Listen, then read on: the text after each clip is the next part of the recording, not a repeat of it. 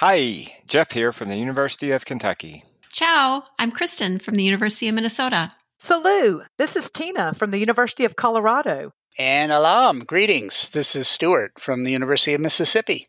Welcome to Pharmacy Fika, a podcast for pharmacy educators by pharmacy educators, where we discuss teaching and learning, scholarship, and academic life. In Sweden, a fika is a coffee break, but it's much more than that. It's a state of mind and attitude. It's all about slowing down and finding time for friends and colleagues while you sip a beverage and enjoy a little something nice to eat.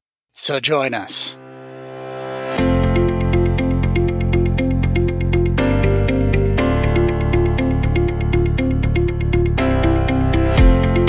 Good morning, everybody. It's so good to be back on the Fika. It's been a break for us, about a 2-month break, because we were all very busy in June and early July. I was traveling quite a bit. I saw Tina at the Lifelong Learning Conference in Denver this past week, so that was terrific.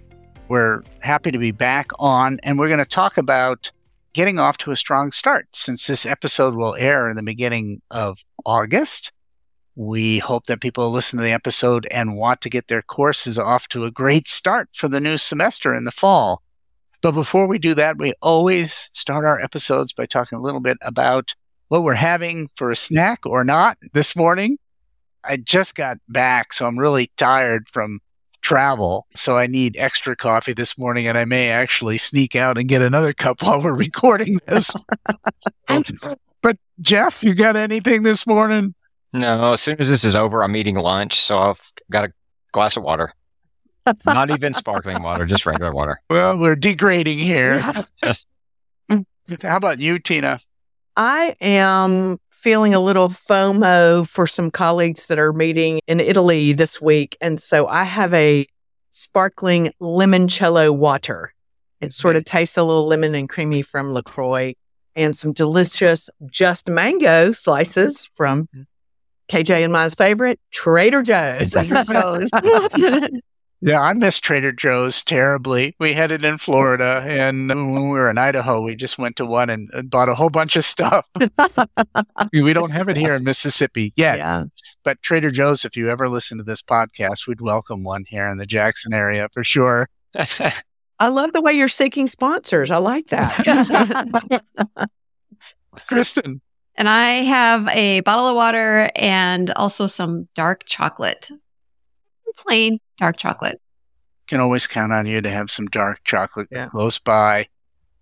Yeah, so the semester will be starting soon. I just started my prep for the semester, and I think that's really a big part of getting off to a good start is preparation in advance of your class. So I don't know what your procedures, your habits are for trying to prepare for the upcoming semester, using the summer months in a productive way to kind of really look at things. One thing that I do, obviously you want to go back to your syllabus and take a look at it, but I always try to envision something new that I want to try for a new year. And it may be something I learned at a conference. Like this year, I learned some things at the Lifelong Learning Conference that I want to try out. And so that becomes part of my syllabus, like when am I going to do this, how I'm going to incorporate it into one of my classes and do a little experiment with it to replace perhaps something that hasn't worked so well. You know, we always have some of those things in our classes. My wife calls it TSN, try something new. So TSN, you know, what's your TSN for this upcoming year? Do you all have one? Well, maybe first off, at University of Colorado, we had a campus-wide inclusive syllabus project. So this is pharmacy, medicine, nursing, dentistry, physical therapy, PA, and public health. And it's been ongoing slightly longer than I've been at Colorado. And in one way, I was like, oh my gosh, I feel like in some cases, the standard syllabus for the campus had become very contractual. And bloated. I mean, clearly there's a table that says when your lectures are and who's doing the talks, the very last page. But in between, there's a lot of whereases and thou shalts, and especially thou shalt not. And so my initial attempt was like, could we get some of that's standard, not specific to any one course, and like put it and link out But there were student representatives on this inclusive syllabus group, and they actually really pushed to include things like a land acknowledgement, a labor acknowledgement, pronouns, name coach, things like that. They said, if they're not important, if you put them as links, we're never going to click on them. And I was really surprised by that. So we are actually for fall implementing a new standardized syllabus. It hasn't gone all the way through all the approvals, but we decided we would go ahead and include those elements. And we still use what I would call a Word version of a syllabus that's linked to the learning management system. So we don't use like Simple Syllabus or any program that creates the syllabus. Yeah. We basically have a PDF of a Word document that they access. So even though it's a little longer, it does include some features that student feedback was important to them. And I'm excited about that. Yeah. Syllabus bloat. And I think that's one of the reasons why students actually don't look at a syllabus. It seems very long and it has a whole bunch of, to them, irrelevant information that's not relevant to the specific course or what I need to do to be successful and those sorts of things. And so it's often ignored. Mm-hmm. And I don't know what you do to try to encourage students to read it. Are there techniques or strategies? I have gotten rid of all of the policies and procedures, and I just have a single link to a single page to say, here are the university policies related to courses, and they can use that and go look at them. But that got rid of more than half of the syllabus because it's so lengthy. Yeah. Yeah. So I've had discussions with Academia Happy students, residents on, I don't even know how we ended up on this topic of syllabi, and sort of the same thing, Stuart. They said, all I really want to know is where my grades form and when's the class and when I have to be there. And the rest of the stuff, they have so much stuff to do and read. And you get one of these 25-page syllabi for 5 courses, which 20 pages of it are exactly the same. And I do remember even as late as graduate school for me, which I finished in 2007, in my syllabi were 2 pages, 3 pages, right? Here's the course, the description. Here's the instructor. Here are the days of the classes, the grades. But like everyone else, there are loads and loads and loads of policies. And we do have a feature that we can link out to some. Mm-hmm. But even so, every semester, it seems like, okay, now we need to add something else to address this. And we need to put this in there. More and more like, if this happens, we do this. Which I don't want to get started on complaining about syllabi because I can complain about syllabi all the day long. I would much prefer talking about the good things about first days of class and getting things going. Yeah. But I think a syllabus can be a positive thing. And Kristen, I don't know what you've tried to do to make the syllabus a more inviting, interesting, informative document. Yeah, I was really inspired a few years ago by some dialogue on some websites for teachers that was talking about just the tone of the syllabus. You know, what is the way that you are writing the sentences? And are you writing it as if it is a contract? I promise to give you this, but I expect this in return. And like Tina said, a lot of the thou shalt and thou shalt not, is that the tone of it? Because if the students do read it, that kind of sets up the course, right? Like, I'm in charge. You're going to need to do what I say, that kind of mentality.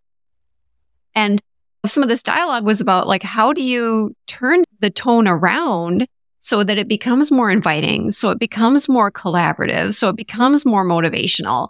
And I think that's really difficult because there's so much that we feel like we need to jam in there because otherwise we might not be comprehensive and we might not be clear and people might not know.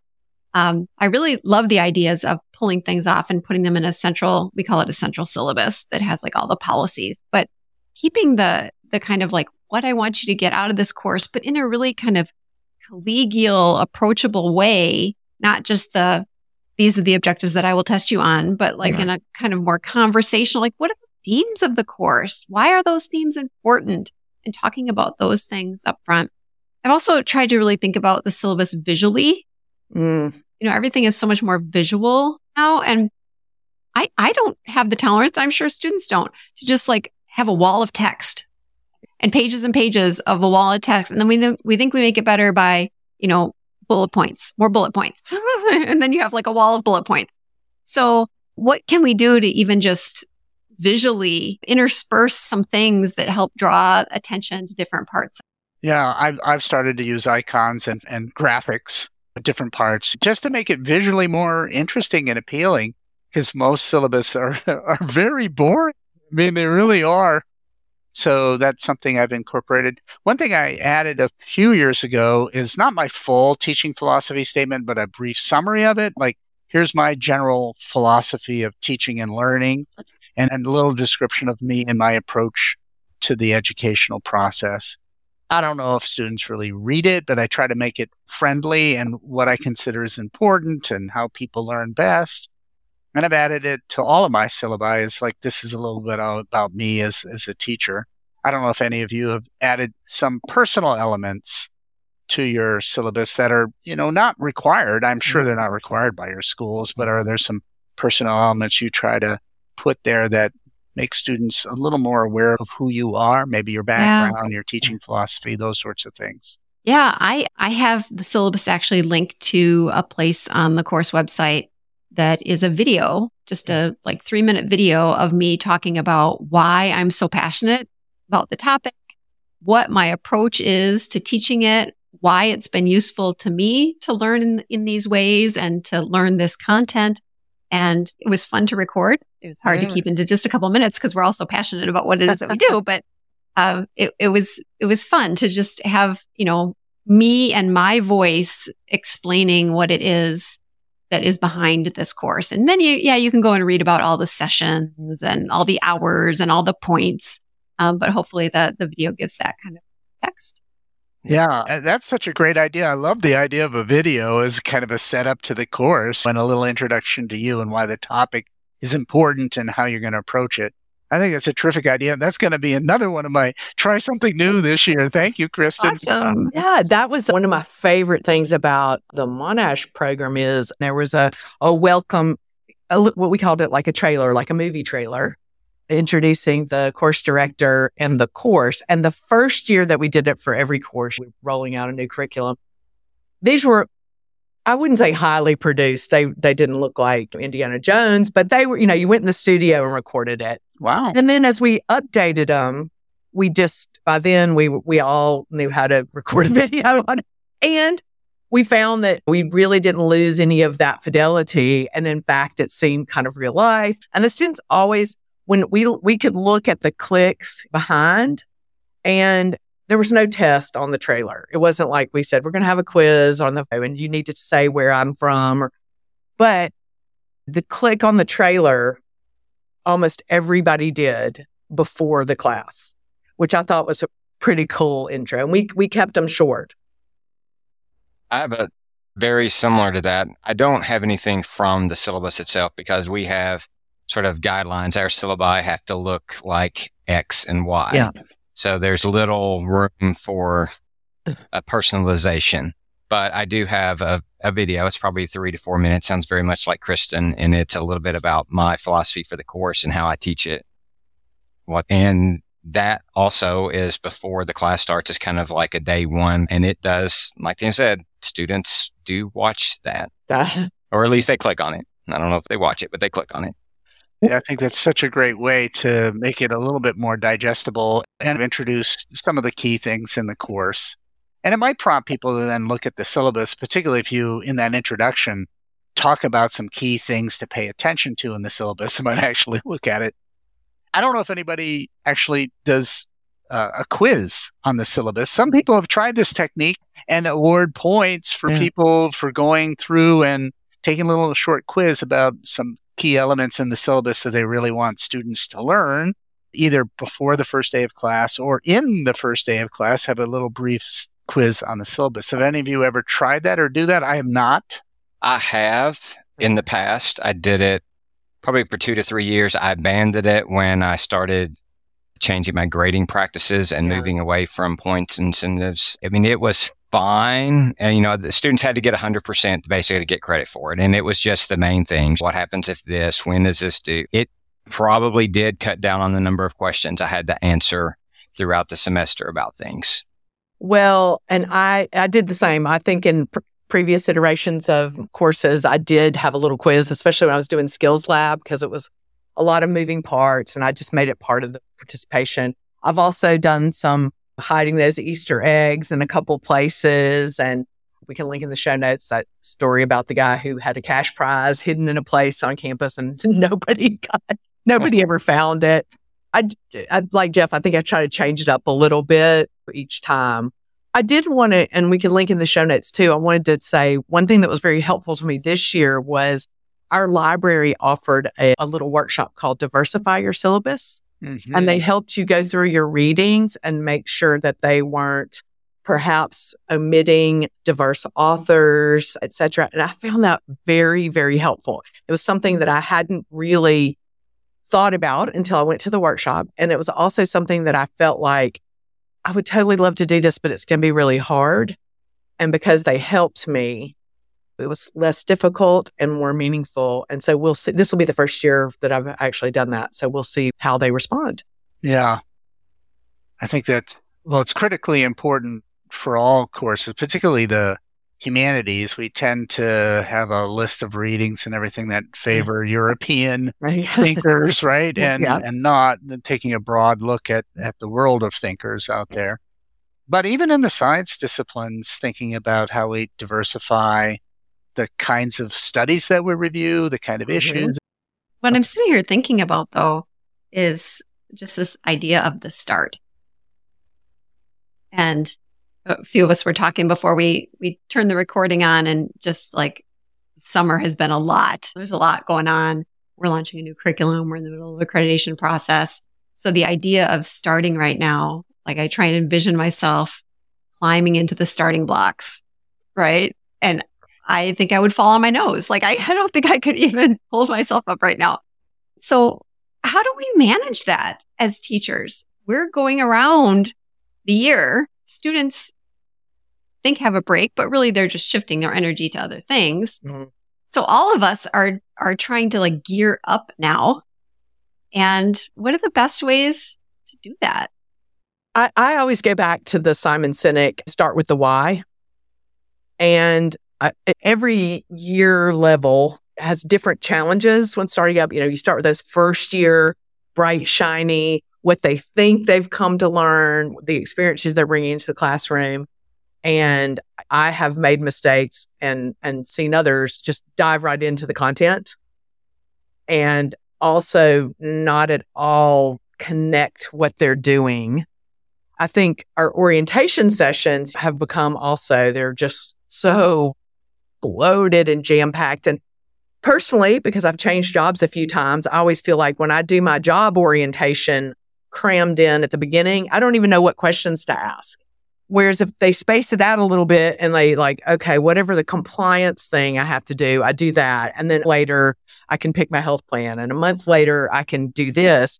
I think to talk to them on the first day about the why, but then keep sort of repeating some of those key things. Another strategy we're trying here for the past year is we do sort of a what's new in P2 or what's new in P3 every semester at the start. It's not a full week of orientation, but we kind of show them the connection, the overall goals of the semester.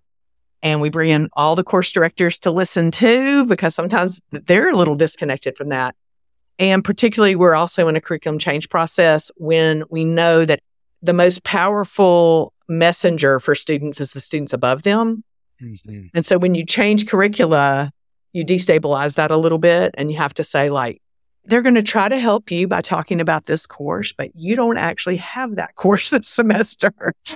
And so we've been trying to focus in getting ready the glue between the courses or the units or the modules and spend a little bit more time on that. I like what you're saying about the orientation process or introducing students to one of the things, particularly in the CE community, is when you have these conferences or you have a day-long symposium is not to spend the first hour going through all the logistics of this is the way you need to do the CE and this is where the bathrooms are and this is when the break is.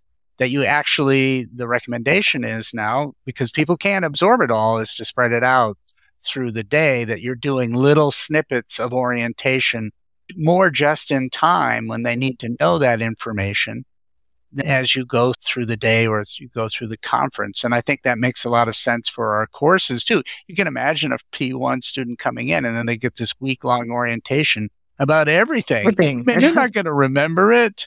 They're just not going to remember it. Yeah. So how do we space that out a little bit and do something fun that's exciting at the very beginning, but also serves the purpose of a little bit of orientation, but getting to know each other, getting to know you. That's what I try to do on the first day of class. Of course, we know that everything's pressed for time. And so there's this feeling that we need to get to the content right away, right on that first day, get right out of the gate. But it probably is a mistake to do too much content-oriented stuff. I'm not saying there should be no, because you want to start to give a taste of it. Mm-hmm. But I think the first day should have a slightly different purpose to it. And I don't know how you use your first day of class. So that's one thing that I have gradually changed semester to semester and probably will do so more even next year. So I teach in the spring. 90% of my teaching is in the spring. Like spring is loaded with teaching. So I'm not really gearing up for August. This is normally my thinking time.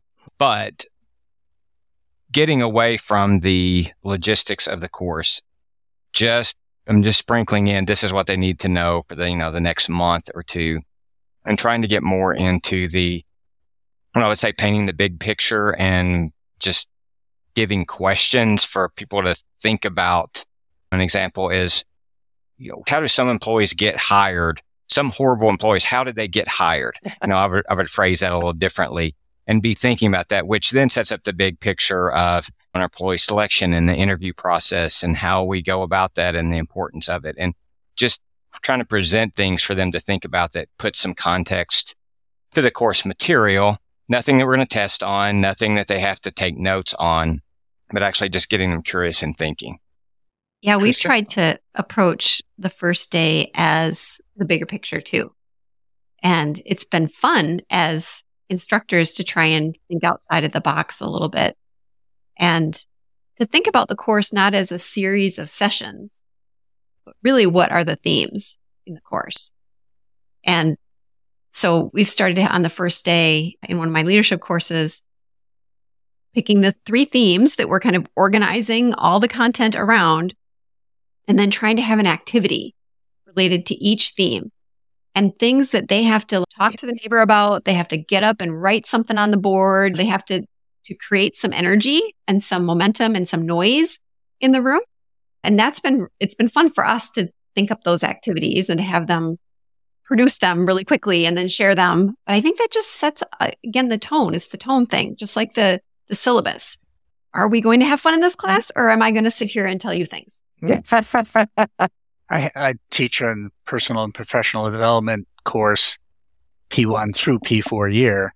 The P1 year is beginning to talk about professionalism and professional identity. Actually, it's a very first block of that, and then self-awareness and all that in the P1 year.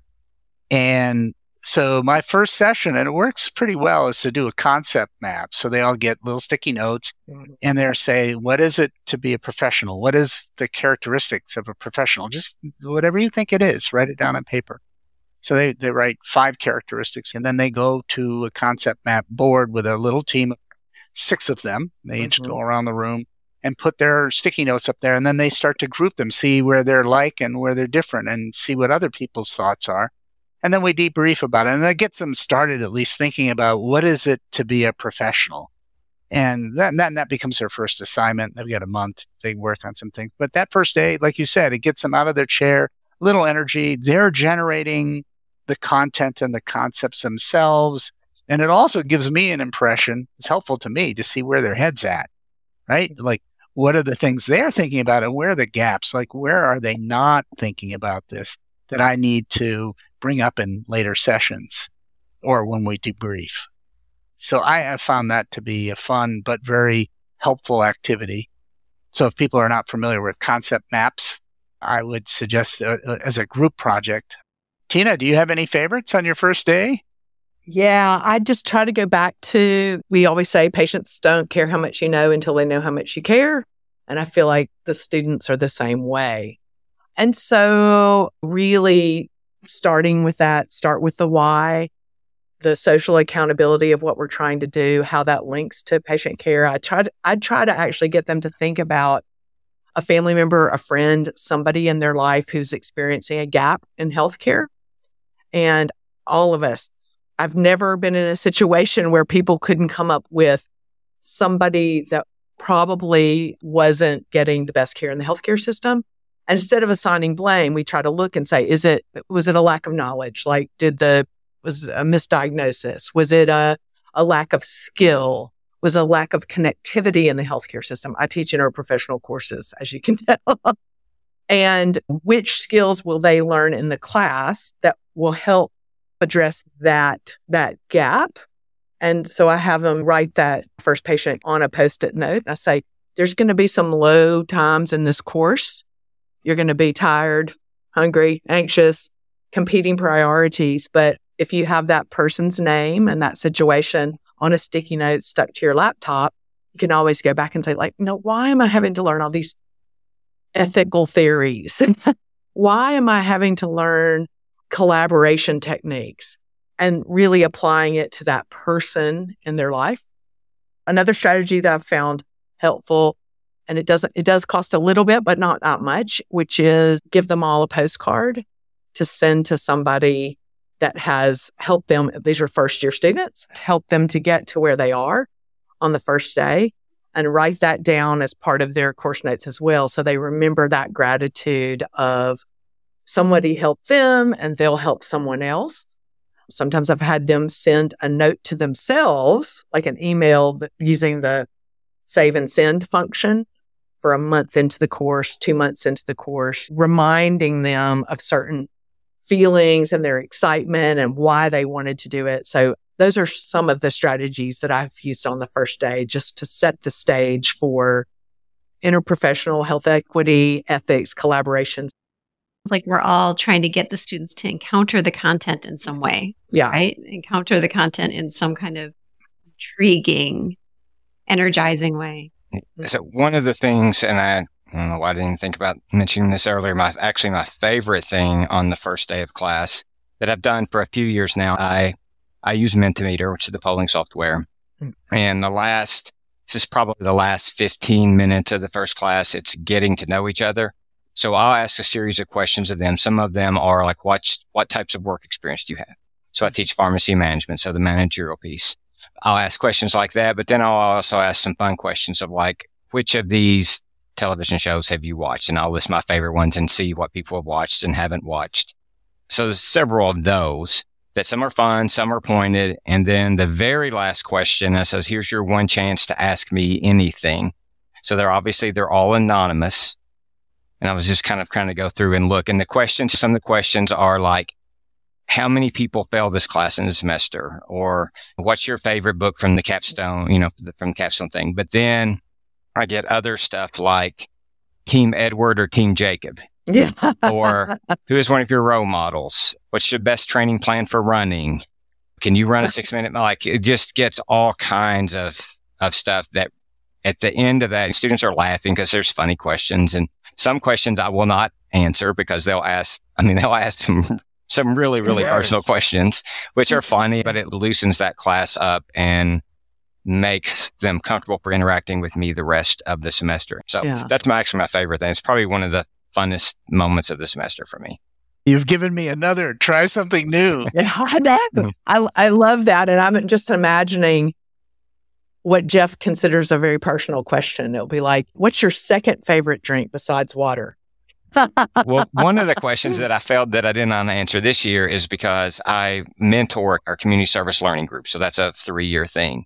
And I know it's one of them in the group that goes, who is your least favorite member of the... Okay, that is a little bit cheeky. That's the one. It's like, okay, I'm not answering that one.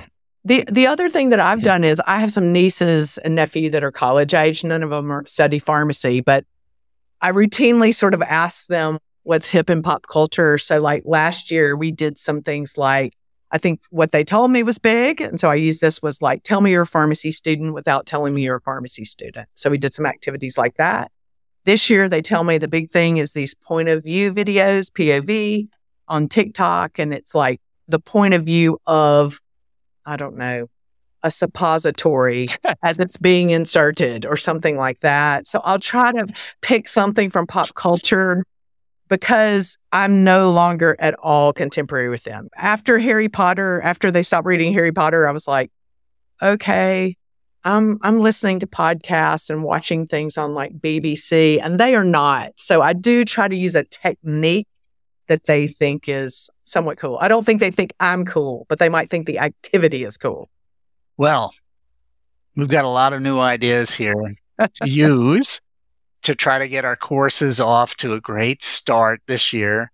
I think it begins obviously with planning ahead and thinking through the things that you want to try in a given year and how to make your first day as interesting as possible to get yourself off to a good start.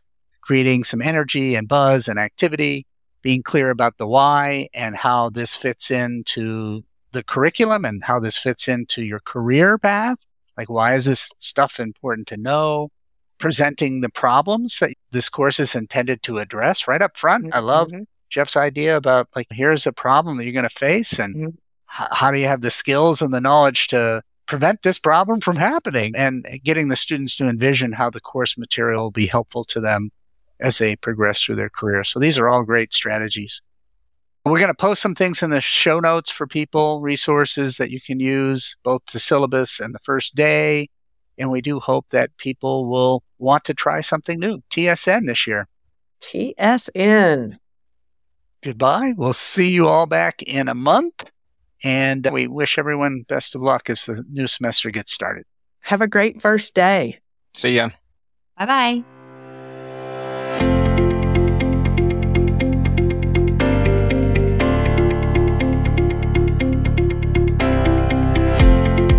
Thanks for listening to Pharmacy Fika, a podcast where we enjoy coffee and conversations. If you liked this episode, please pass it along to a colleague and be sure to rate us. You can share your reactions on Twitter at Pharmacy Fika, but please be kind. This is a safe space. Got a question or want to suggest a topic for a future episode? Leave us a voice message at speakpipe.com/pharmacyfika. Bye for now. Namaste. Das vidanya. Au revoir.